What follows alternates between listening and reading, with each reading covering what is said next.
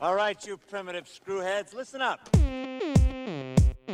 an excellent day for an exorcism. There is no shortage of monsters to haunt our dreams. You got red on you. They're coming to get you, Barbara. Alive! It's alive! Groovy. Hey everybody, and welcome to another episode of Oh the Horror, a podcast where we take a look at classic and modern horror films from an expert and newcomer's perspective. I'm the expert Rob Holmes, and the newcomer Steve Allman is still getting set up in LA and will be back with us soon. But once again, we've brought back Mike Haston to take a look at John Carpenter's Prince of Darkness. Hello again, everyone. Yeah, thank you. I really appreciate it. I've had a great time, other than watching Braid, being a part of this podcast. But I think we covered that last time, so let's not waste any more time on that movie. Great movie today, though. This is, if you don't know about John Carpenter's Prince of Darkness, this is the second of his Apocalypse trilogy that started with The Thing and ended with In the Mouth of Madness, and this is the second part of that trilogy. Now, I know, I guess the trilogy is tied together just by the themes of impending doom and hopelessness. Is that kind of what it is? Because there's no overlapping characters, really, or story. It just seems like the end of the world. Like, okay. This is the beginning of the apocalypse. Like, these are... I think maybe they all take place in the same world, in that same universe, so it's shared. Which I could see happening. You know, you have one taking place in the Arctic, one taking place with, you know, the devil trying to be resurrected, and then books becoming a reality. Thing, yeah. Yeah. That sounds like a bad week if it's all the same the same planet, man. You're like, yeah. Can you imagine being these people in this movie trying to stop the birth of Satan? And unbeknownst to them, Kurt Russell is running around the Arctic fighting a mutating alien. Like... Oh my God. And then Sam Neill with his books and Lovecraft-inspired stuff. Yeah, and it's very interesting because it all deals with these creatures, essentially, that are, you know, bringing about impending doom. In this one, it's a little more... You don't have that direct creature interaction as much. It's a little more subtle. Right, it's more that the villain here, of course, Satan, who's the villain in a lot of things. He's extending his influence over people rather than doing anything himself, really. Yes, his influence and his essence, essentially. So this is one of the weirdest plots for a movie. It's basically there's a research team that finds this cylinder under a church. And it's this green fluid that's just circling around and spinning constantly. And the premise of it is that it is essentially the essence of the anti-god. And it has started to leak. Right, exactly. And it has actually been guarded for, I think they say 2,000 years at one point, by what's called the Brotherhood of Sleep. Yeah. Which is like a sect of priests that are just literally, they've devoted their lives not just to the cloth, but specifically to making sure that this canister stays closed and things.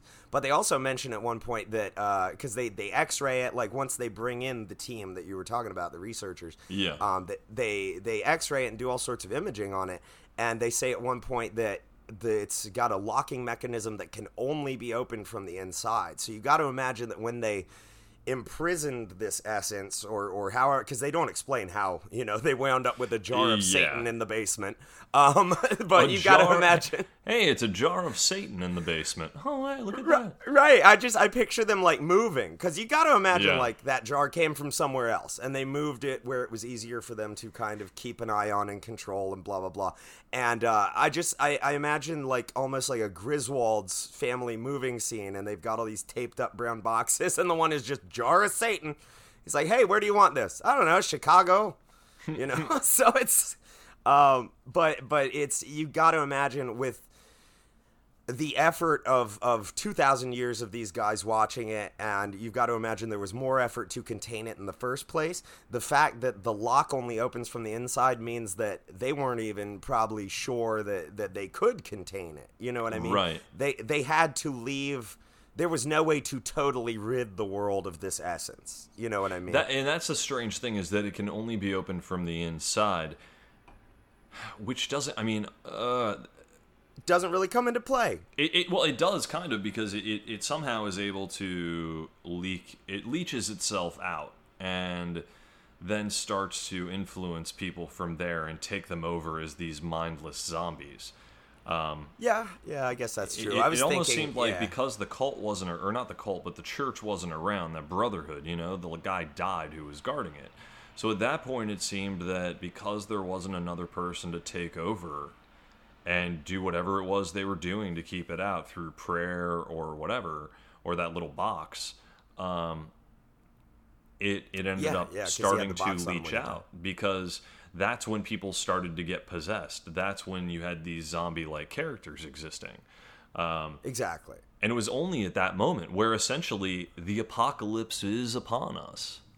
Right, it's at the very least starting, and it's moving quickly, as evidenced by like the moon in the sky. That little crescent moon and everything that they keep showing. But the funny thing is, they're so rude about it. Like, I don't know what kind of pent up frustration John Carpenter had in this thing, but it honestly, it takes over the homeless people before it even takes over the worms and the bugs. You know what I mean? Like, it's influencing them. They're standing outside the church. They're staring everybody down. And to his credit, it's really creepy. Like, if I were in that church and I looked out the window and saw that, I would not be happy to be there. But they say, Victor Wong says at one point, after he gets the bugs, like, they're all just like, whatever, creepy homeless people. But after the bugs are in play, Victor Wong says, well, he can extend his influence over very simple creatures. And you're like, are you talking about the homeless people, man? Because that's just so rude. But and he's like, then there's the line where Dennis Dunn tells the really racist witch doctor joke. Oh my god. There's just so much, like, where he's like, I'm writing this horror movie, but I got something to say about these people. And you're like, man, like, calm down. Just kill another character. It's also, remember, this is John Carpenter. This is essentially a B movie. This is how he makes his films. They have that B movie vibe to them, but they're awesome. And the dialogue sometimes is really cheesy. I mean, we look at They Live, we look at Big Trouble in Little China, we look at all of these films.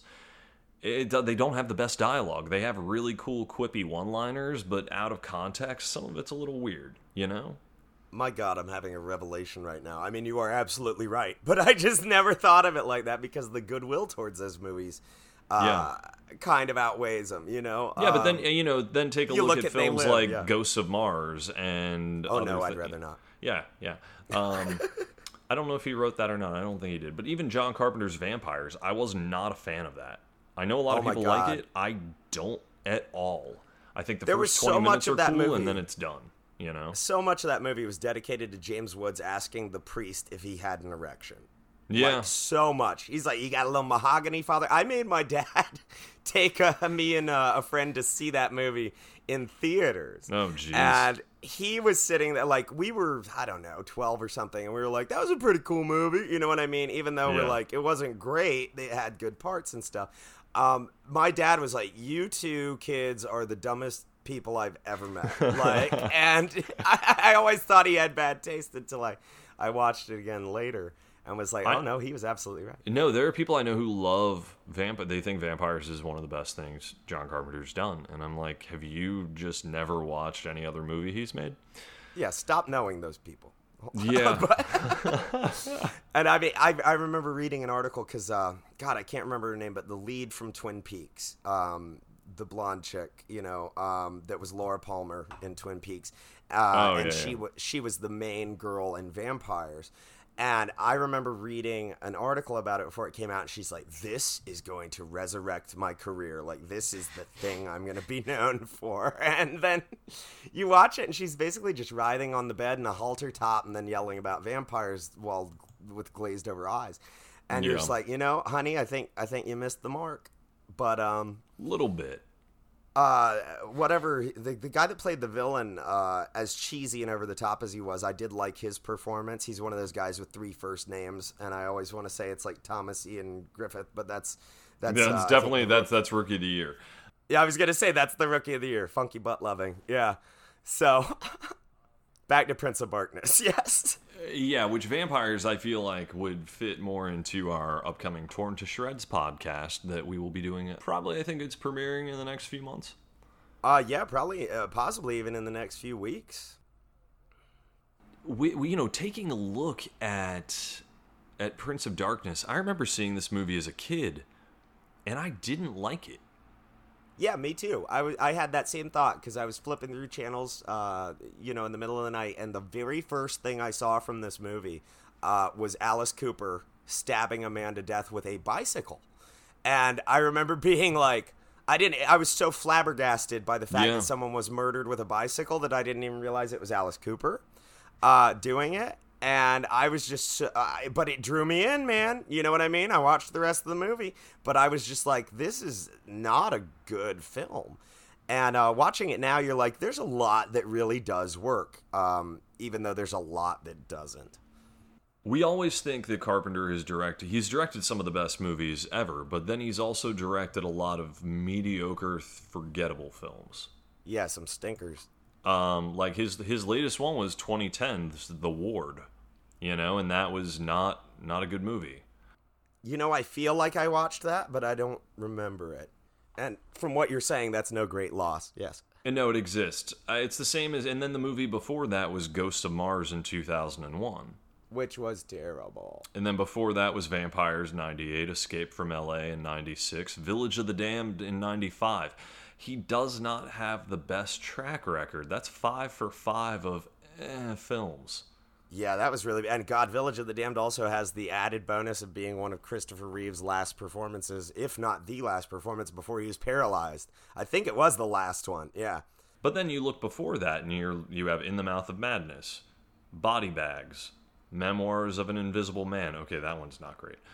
They Live, Prince of Darkness, Big Trouble in Little China, Starman, Christine, The Thing, Escape from New York, The Fog, Halloween, Assault on Precinct 13.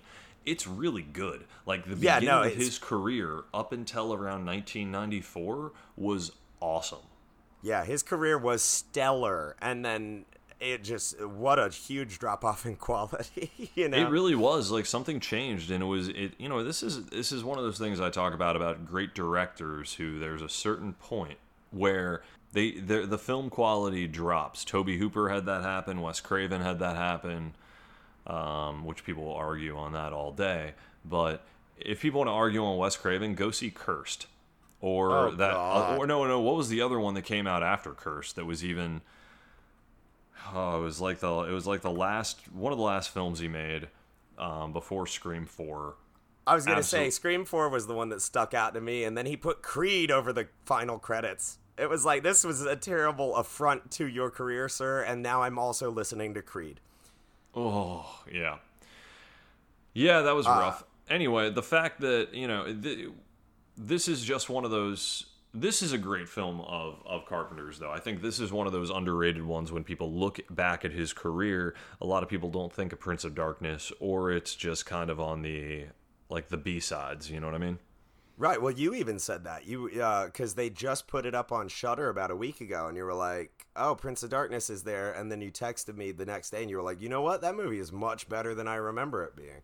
So much better. It was almost once it hit a remaster, and you got to see it looking crisp and clear and seeing like that green mutagen ooze almost. It looks like something I love the effect on that tube, yes. I honestly feel like that scene where they're underground in that bunker could almost be the lair for the Teenage Mutant Ninja Turtles. And that could be the mutagen ooze that makes them turn into... it almost has this... It has the same property to it, but it fits really well in that 1980s time, because I think the cartoon premiered in 87. This came out in 87. We were definitely going on the lines of green goo. Uh-huh. That was a popular thing around that. You had Nickelodeon Slime, you had Reanimator. It was a very popular time to have things coated in green slime. Right, absolutely. Nickelodeon, of course, had the chunkier green slime, and Reanimator, the slime itself was. Well, it was more of it was not Right. really slime, but it was just the idea of a green chemical. But the slime Right, but I aspect liked- was I liked that Reanimator, like the whole concoction in the syringe and everything, would glow. You know what I mean? Yeah. And that's also what I like about this is that it's like a swirling mass of like it's almost like haunted Jell-O. You know, Yeah. it's like a big Yeah. green Jell-O mold with ghosts spinning around in it, but they light just the top of it. So, because the jar of Satan is very ornate. And it's got, and as it's leaking and everything, like you said, it's kind of growing these roots at the top, and they just light behind those roots. And I know they did it in post because of the way it looks and the way the light isn't bouncing off anything else, but it's a really cool effect. Yeah. And I love, like, though, when the students get there, and because none of them have any idea what they're signing up for. By the And way, we're skipping a little. Yeah, we're skipping a lot. So we were introduced to some students. I thought they were all 40-year-old professors. They're not 40-year-old professors. They're all 35 to 40-year-old students, grad students, who are, they want to find out what's going on underneath this, because I guess is Victor Wong. Yeah, Victor Wong is their professor. He's their professor, yes. And he meets with Donald Pleasance, who's a priest. Now, the only time we ever see Donald Pleasance really in this movie, he's having conversations with Victor himself. Wong. And Victor Wong, yeah. And himself. He's talking Right. to himself half the time. Then he's talking to Victor Wong in a room, and they're basically just talking philosophy over and over and over and over and over. And Victor Wong, one of the first things he says, the outside world doesn't want to hear this bullshit. And you're like, okay. And that's why they're having the conversation inside by themselves. And it kind of Yeah. works, though, because that is kind of the conversation people would have behind closed doors. They're not going to have this in public with a bunch of people around. Right, but yeah, so we touched a bit on the Brotherhood of Sleep, and the first thing you see in the movie is, I guess, the guy from the Brotherhood of Sleep who has been tasked with guarding this jar of Satan, and he dies. Like, that's literally the first. There's a death under a minute into the movie, and they contact Donald Pleasance, and they're like, yo, I don't know. They never really explain why he knows about the Brotherhood of Sleep without being part of it, if it's so secret. You know what I mean? But they're like, yo, somebody needs to to get this under control. And so Donald Pleasance contacts Victor Wong because of his area of expertise. And he's like, we need to go here and investigate this. Don't tell anybody about it, though. And, he basically, rather than ask anyone else from the church who maybe like him knows about this in the first place, he asks Victor Wong to put a team together. And Victor Wong is like, I've got these 40-year-old students that I'm sure can solve this. And so they all show up to the church, and they still have no idea what's going on. Yeah, they are kept in the dark almost the whole time until stuff really starts going wrong. Right, till They someone's are like possessed. And heavily even kept then in they the don't dark, know yeah. how it happened. They're like, holy shit. Like, they realize, because there's differential equations from 2,000 years ago written in a book, and they're even like, that, those didn't exist back then. And so they know something weird is going on. And the funny thing is that, like, the whole movie, Satan is like cursing at these people and telling them they're all going to die in math problems. Like, they have to put the differential equations into one computer and then translate it into Latin and then translate it into English. And you're like, X equals God is dead and Jesus can't save you. You know what I mean? And it's kind of silly, but it works in the context of this film. And so, like you said, they're putting the pieces together as they're because they don't even get a chance to really look around the church. They look out the window and they see the creepy homeless people, and then everybody's like, okay, this is your task. Like, you work on this, you work on that. And so they kind of break them down into their own groups. So they're still keeping them in the dark as far as like what the end result of their work would be, I guess. Yeah. And, one by one, they, like you said, once it starts leaking, bugs start showing up on the windows. The homeless people group gets bigger, and then eventually they start possessing the really old grad students, and that's when shit hits the fan. One of my favorite parts, though, because they don't know each other, is Susan, I think, who is the first person to be possessed. And there's like 4 scenes in this movie where people are like, have you seen Susan after that? And everyone's like, who? And they say, radiologist, glasses. And like, that's how they know this lady, is because they just met that morning. And I thought it did a great job of keeping even the audience kind of in the dark. Like, I had to look her name up. I, like them, forgot Susan's name. You know, well, there's a lot of people, as we're following them, it's like I forgot that some were even in the film for a bit because you don't see them until later. Yeah, Bicycle like some Guy are there did nothing. and then they're gone for a bit, then they appear just to get killed, which is fine. And there are some characters in here. By the way, Dirk Blocker's in this movie. If you don't know him, he plays Hitchcock on Brooklyn Nine-Nine, which is weird because he was also in Poltergeist, which we reviewed like not that long ago. That is what I'm remembering him from. I kept thinking it was The Thing, and I knew it wasn't The Thing. But yeah Poltergeist. Okay. It's just it's interesting to see some of these actors who just do these bit parts in these films, and then now we see them and they're in shows that have been on 6-7 seasons, that are immensely popular, which is great. It's awesome that 30 years later, these actors are in bit horror films are doing pretty well. Yeah, and the guy that plays Leahy, what did you say his name was? Oh, yeah, Peter Jason. Well, he's in so many of Carpenter's films. Like, a lot of these people are Carpenter staples. Dennis Dunn has been in a bunch, even though his acting in this is not good. It's atrocious. The guy who has the mullet is worse a little bit. Barely, though. Yeah. This is like, it works in Big Trouble in Little China. Because he's the plucky sidekick. Here he's supposed to be like a valued member of a team trying to prevent the apocalypse, trying to prevent Satan to come, and all he cares about is a date. Like, he's not even acting with these other people. Yeah. Like, he's not listening to them. He is waiting for them to stop talking, and then he just spits his line out. But there are characters like that and stuff where ego is the only thing they care about, and he's also a grad student, so he might just be socially awkward, and maybe that's the way they wanted to portray that character. Did it work? No. But I could see maybe that being where they were going with it. I mean, if that's where they were going, he is the least likable, neurotic character since Ross from Friends. Wow. Or, well, I guess it predates that, but I mean, he's right up there with them. Because you're just like, oh my God, this dude. Like, he's literally, at one point in the movie, watching this woman's skin melt and her belly expand and stuff. And this is, like, nobody's ever in on the whole. It's messed up. That the whole scene where Kelly just starts breaking apart and just. Yeah, he says, I see tissue loss on her face or something. And they say, tell us if you see anything else. And he responds by shouting, I have to go to the bathroom. And you're like, what are you doing, man? That's what I think is. I don't know if that's supposed to be just people who are uncomfortable being like, he's just like, I got to get out of here and do that. But it also just feels goofy. And yeah, some of it doesn't fit. There are moments in this movie that definitely feel very B-movie. That go from, man, this is a really messed up, serious film, to I'm laughing my ass off, but I don't know if that's for the right reasons or not.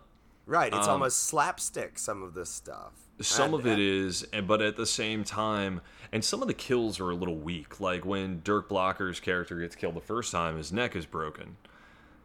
Yeah. But then he comes back to life, and you're like, oh, but even that, they didn't go heavy on the effects. Now, granted, I understand that this was Carpenter's return to independent film. Right, they didn't have a huge budget or anything. They had a big enough budget million. to do some crazy stuff. It was $3 million. It was decent. I mean, obviously, this is pretty high concept for what they're trying to do. I think the last movie he ended up doing was like The Thing might have been his last studio film, maybe, or Starman or one of those. And he had it was Big Trouble in Little China, and that one like didn't do well. Right. And because it was Big a very Trouble, divisive film in theaters, yeah. Yeah, it was basically. Yeah, it said it was his first film he made independently since Escape from New York, because there have been so many box office failures that he had with his movies, but also like he hates working with studios because they always interfere every single time. Yeah, he hates studio notes. He wants full control of his art, basically. Yeah. And you know what? I feel like he should have it because even if some of his stuff has more of a B movie feel, it's welcome. I mean, I think it's great. And you know, you even look back at Halloween. Halloween is it's a great slasher film, but not much.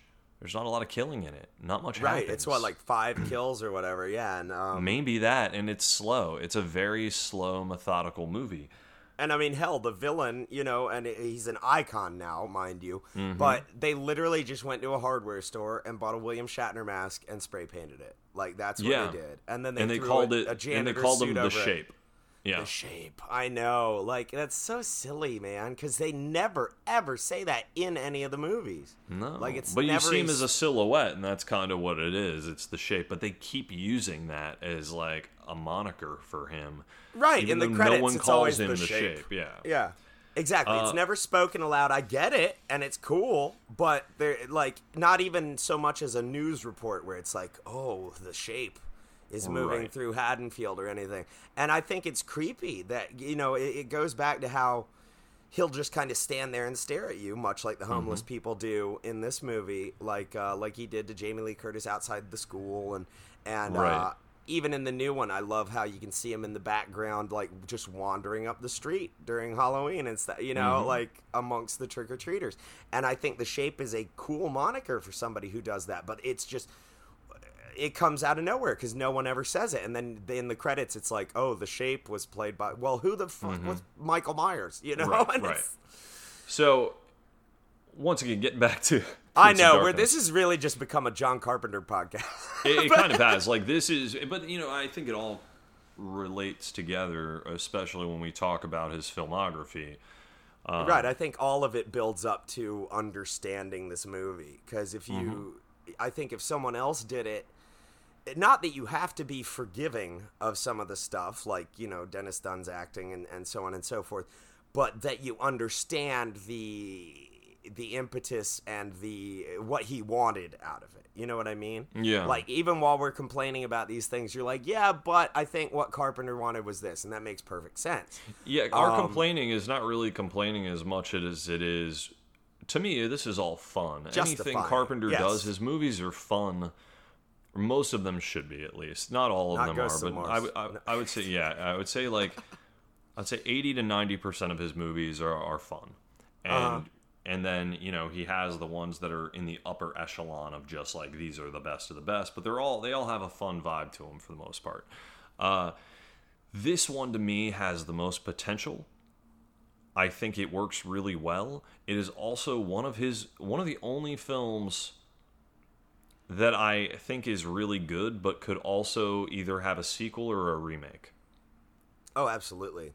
And my reason for the remake is I want to see what happens when the anti-god is, like, if he fully escaped his prison.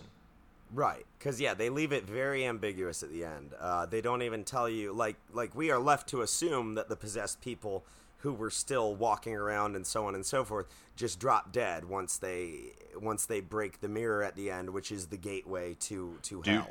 The final shot of the movie, there's 2 moments of this film that get me. That final moment of the film, the final shot right before the credit, that whole sequence is masterful. It is so good. It builds so much tension. I'm left wondering. In most movies, I'm not. I'm like, oh, okay, he's putting his hand up to the mirror, whatever. The fact that nothing came out, the fact there was no jump scare, the fact that you don't know, and he really doesn't know. Like, he played it at that point so believably. And that's what I found that ending to be perfect. It was the end of The Sopranos done better. You know what I mean? That leaving that ambiguity and leaving you wanting more even though you know there isn't more, and leaving you to kind of fill in the blanks in your own head. I think it was done so well, yes. And then the other shot, I don't know if they're, and that's what leads up. So it's the first shot that leads to this shot. So there's a moment in this movie. We have the anti-god, basically the son of the anti-god has, or Satan, whatever, has possessed one of our characters in this. So which girl did it possess? I think it's possessed, Sarah. It was Kelly. No, it got Kelly. Because Kelly became... That's the blonde one. I mean, I know what she looks like. Yeah, because she starts yelling so out, because at the end, she's reaching in, saying, "Father," and trying to pull him out of the mirror, which is a really cool shot that could never be done today, because it's liquid mercury that people are reaching their hand into, which, as we all know, is like the worst thing you can do. Yeah, it's bad for you. My mom used to tell me when I was a kid, and they would take your temperature with the mercury thermometer and stuff. She was like, her uncle, because she grew up in the 50s and 60s, she said her uncle would bring over mercury, just straight up mercury for the kids to play with. Yep. You know what I mean? And yeah, we've learned a lot in the past few decades about mercury. Yeah, a lot of mercury poisoning. Ooh, and in this. I love the shot. I love the effect. I like the fact that we see the devil in this underwater type prison. We don't know. He's just there. We don't know if he's chained up there or just in you just stasis. See the hand. Yeah. Yeah, and you can see that he's trapped yearning under there to get out. Yes. Right. Even and I do have a complaint there. Like, I feel like the devil's hand looks like the Hamburger Helper glove. There's like one or two moments where it doesn't look good, and then you see it again and it does. There was like a moment in there, but it's so blatant. But there's another moment where you see it and it's like, oh no, this actually does look good. Yeah, right after that, it looks like really cool. And maybe that's what they were going for. Maybe as he reaches towards this gateway, he's forming himself for the physical world or something. You know what I mean? Turning back, because maybe he was trapped in a different kind form of shapeless. That wasn't. Yeah, you know what I mean? Maybe he is the ghost Jello, and he is now gaining form and mass and everything as he reaches towards her. But again, I think that's like the beauty you were talking about a second ago, where it's that ambiguity that leaves it to the audience to figure out what's going on. And then I know the other shot that you love, because it's right after that. Dude, it's so and it's amazing. Our main two characters, there's Brian and Catherine. Lisa Blount, she's our I guess, female lead. They have this back and forth where you think they've known each other because of they hook up pretty quickly. They have a really weird hookup. Yes, like he offends the hell out of her. But I feel like they've known each other even though I feel like they know each other even though they don't know each other. Like this has happened before with them, or something very strange. It feels like they have a history with each other that I don't fully know, but I like that there's something there. It feels like some of these characters have already existed before the movie started. Well, I swear there's a line where he first talks to her, after the class, and she's like, I want to say they specifically point out that they don't know each other, but they've noticed each other. And then I think time passes between it seems creepy. Yeah. Oh, dude, okay. See, I didn't get that. I think they meet each other, and then some time passes, and because they're like, this is the last time. Until the last. I think, for hooking up again. So I think they hook up like pretty frequently, because she's like, he's like, you want some coffee? And he means the D, not coffee. Yeah. And she's like, well, this is becoming a regular thing. Yeah, that's what I mean. Habit or whatever. Yeah. Mm-hmm. So there seems to be definitely, we're building on that relationship. So we know that they care about each other, Brian and Catherine, right? So we've established that. Well, basically, at one point, Catherine walks by and sees the possessed Kelly pulling the devil out of the mirror. So what does she do? She, instead of freaking out and running away, she tackles her through the mirror. She straight up does the hero move. She goes and says, oh no, this isn't happening, and tackles both of them through the mirror. She goes as well. And then Donald Pleasance, who's been talking to himself in the corner, speaking terrible Latin, like he's supposed to be the guy that's there and at least putting the team together to stop this. And he is the closest person to being able to stop it, right? He's in the room. And you would just, think right away someone could just go and try and reach in and grab her because you see the water. You see that she's gone through in that. And you're like, someone go in. And then boom. No, he just smashes the mirror. Yeah, He's like, mirror shatters because he throws, the axe at it or something? Yep, he throws the fire axe at it, yep. And that's the I'm best just shot like- of the movie because you see the other side of the mirror, that Yes. watery prison, and So you good. see Catherine reaching towards the mirror, like, "Hey, I'm expecting because I just saved all of you. Well, I'm at she's least reaching, expecting somebody." desperately trying to To get try to out get there. out, like, exactly. as she's being dragged away, she's being dragged on her leg, like they got her. Right, and pulling but her then it's away. just like the lighting in that is so good because they smash Yeah. the mirror, and it's like it's not like a light switch turning off where it's like boom done. It's like a mini light dying firework. and flickering. Yes. Oh, it you know what? flickers It's and like goes a out. filament, bursting on a light bulb or something, and it Yes. sparkles and just sparks out. And I think it really conveyed that hopelessness so well because yeah. it died but tried to come back a couple little times, but weaker each time. You know what I mean? and you just and see I her thought that was floating beautiful. in this stasis. Oh, it's Yeah. so horrifying.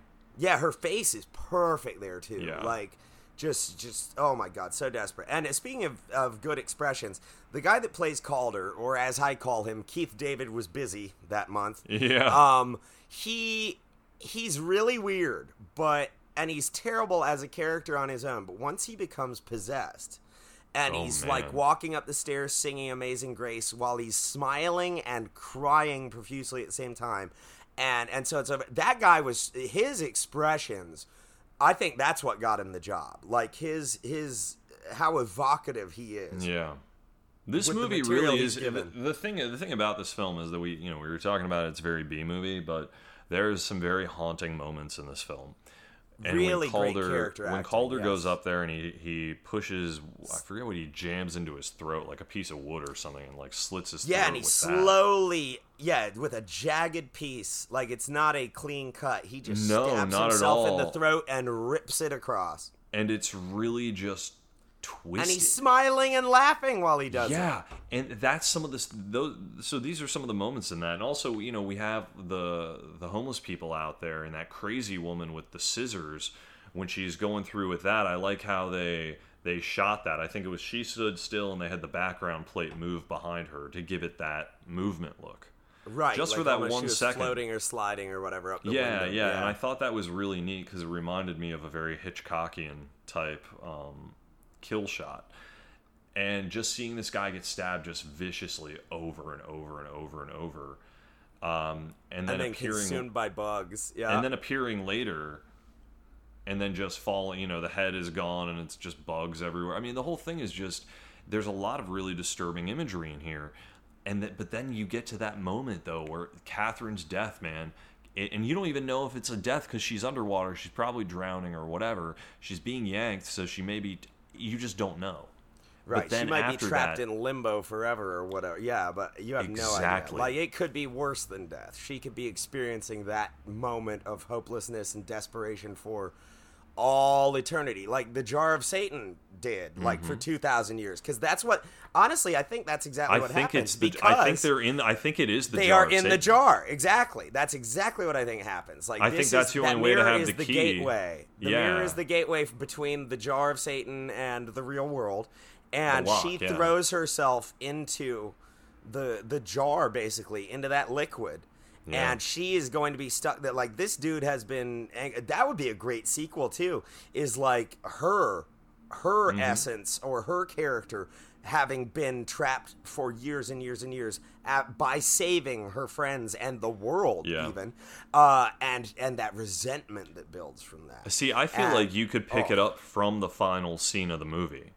Oh yeah, you absolutely could. But Like, I think because I think that's if you the moment didn't, that- I think it's okay. She has been not even corrupted, like possessed, like these other people. You know what I mean? I think just her as a human being who sacrificed themselves for this great deed, and then is stuck in this awful limbo with literally the devil for however long. How does that change the person? You know what I mean? I think that if time passes between this and the hypothetical sequel, I think that's what they should explore. But yeah, I mean, I would like to see it pick up right from that final shot. And have, you have a new actor playing. You can't do it, Well, you'd have it's to do been it. Yeah, 30 you know what? I was thinking that earlier. I was like, we should do a segment at the end of this podcast and recast the movie for either a sequel or remake or whatever. Yeah, I'm trading Dennis Dunn for Perry Shen immediately. Okay. Yeah, I don't even know how I would recast this nowadays. There's so many different characters in here. There are so many people that you could go with. But then again, how many are dead? Most are dead, right? So who would you even have as a follow-up? You have Brian, Catherine, and a handful of others who made Alice Cooper. Yeah, he's alive. Yeah.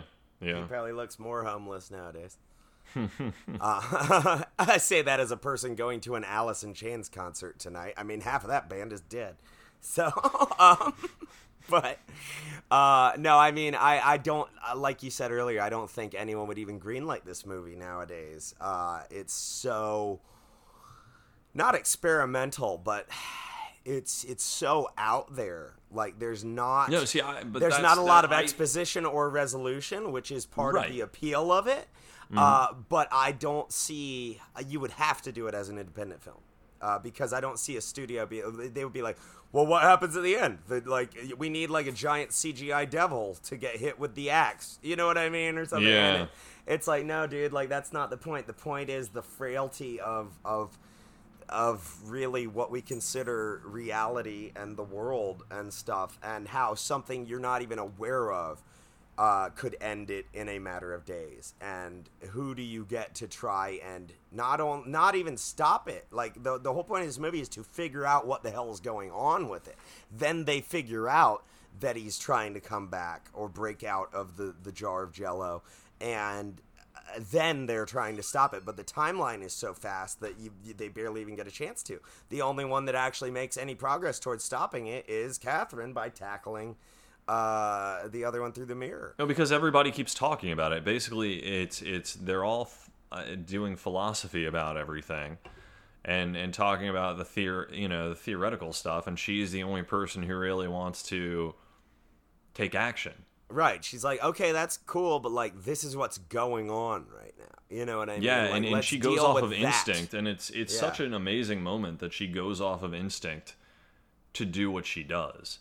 Yeah, because there's no hesitation whatsoever. She, like not you said, one bit of hesitation. She basically walks by the door and sees the lady reaching in through the mirror, pulling the devil out, all melty flesh and everything, and is like, "Okay, I need to tackle this like immediately." That blew my mind. It. Like just seeing that happen, and I'm still just hung up on that.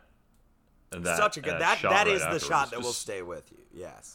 Yeah, that definitely, and then the ending itself and those final moments are just perfect. But it really is a weird plot because you think, all right, so it's the devil who is leeching out. No, it's technically his essence, so it's the son of the devil, and who's coming out, and then I felt like the son of the devil was what leaked out, because you see the girl that's reaching through the mirror and stuff when Dennis Dunn is watching her, through the wall. She gets like a pregnant belly, and then it kind of goes down. She does not give birth to a monster or anything, right? I feel like that was the son of the devil taking over her. She basically had an advanced pregnancy, and then he used her body to pull his father out. But see, so then there's part of me that wonders, because they call it the anti-god, right? Mm-hmm. But if the essence was of Satan, and it was Satan that was coming out, let's say it was Satan that appeared as Kelly, right? Right. Oh, well, see, no, I think Kelly was possessed. Yeah, okay, I got you. But what if it gets bigger than that? What if Satan was I think he'd be his own Kelly? person. Okay. But what if Satan had a father who was the anti-god? Because then that would make sense to call it the anti-god. Instead of, okay, God, that's a good point. Because, of course, Lucifer, Satan was an angel that God loved and fell, and blah, blah, blah. So, the father, what if it was the father of both he and God, the father of everything? Well, there's God and anti-god, right? So there would be two, there's two fathers. If there's one, there has to be an opposite. Wow. No, that's really good. And so if you go further and you go deeper, it could get to that point. It might not be the son of Satan. It might be Satan, and then all of a sudden Satan is the son of the anti-god. Holy hell, though. I like that. Wow. So that's where this is like, and you know what? Maybe that is what it's meant to be, but when we're watching it, it is very... It's very ambiguous, yeah. Like, it's very ambiguous. But wow, like just the fact that we can think of the things like this because of what we watched. It is the a Apocalypse fantastic Future vision. Who had the Apocalypse Future visions? Was it Catherine? Anyone who went to sleep had that same vision. Right. Because it was, they mention like when you're in proximity, that's why they were called the Brotherhood of Sleep. When you're in proximity to the jar of Satan, everyone who goes to sleep has the same dream. And I think I read that they filmed that on like VHS, right? And then they played it on a television, and they filmed the television to give it that effect, which worked wonders. And you know, this is unlike the last movie we did. This is a fantastic film, and while we are dissecting it and talking about a lot of stuff and giving a lot of stuff away, I don't think we should talk too much more about it, because I feel like our audience should absolutely go watch it. And we don't want to give away everything. So, I mean, I can't give it a perfect score because of some of the acting performances, but this is as close to a perfect score as I can give through what we've watched on this podcast so far. I love. Yeah, I mean, this I would say 8.5 out of 10. Yeah, I was gonna go with 9, but yeah, no, it's definitely up you there. know, I think 8.5 because there's a few moments that There's drop some big it missteps, yeah. slightly. But I feel like the practical effects on everything, like literally everything, kind of elevated a half a point. It's a movie that if you start thinking about it sticks with you. In certain moments, really can stick with you. Oh, absolutely. And that one shot with the flickering with Catherine on the other side, that will stay with you forever. That is one of the most iconic moments, I think, in horror. horror. Yes. In horror. And a lot of people Period. may not agree, but you know what? If they're wrong, if you don't want to watch the movie, just look up Prince of Darkness, Catherine. Just look up the last 10 minutes, because I've got it paused on the TV right now, and it just happened. Like, what's paused is the axe breaking the mirror, and it's an hour and 36 minutes in. It's only an hour and 41 minutes for the whole movie, including credits. So just look up the last 10 minutes, you know, and watch that, and you're going to be blown away.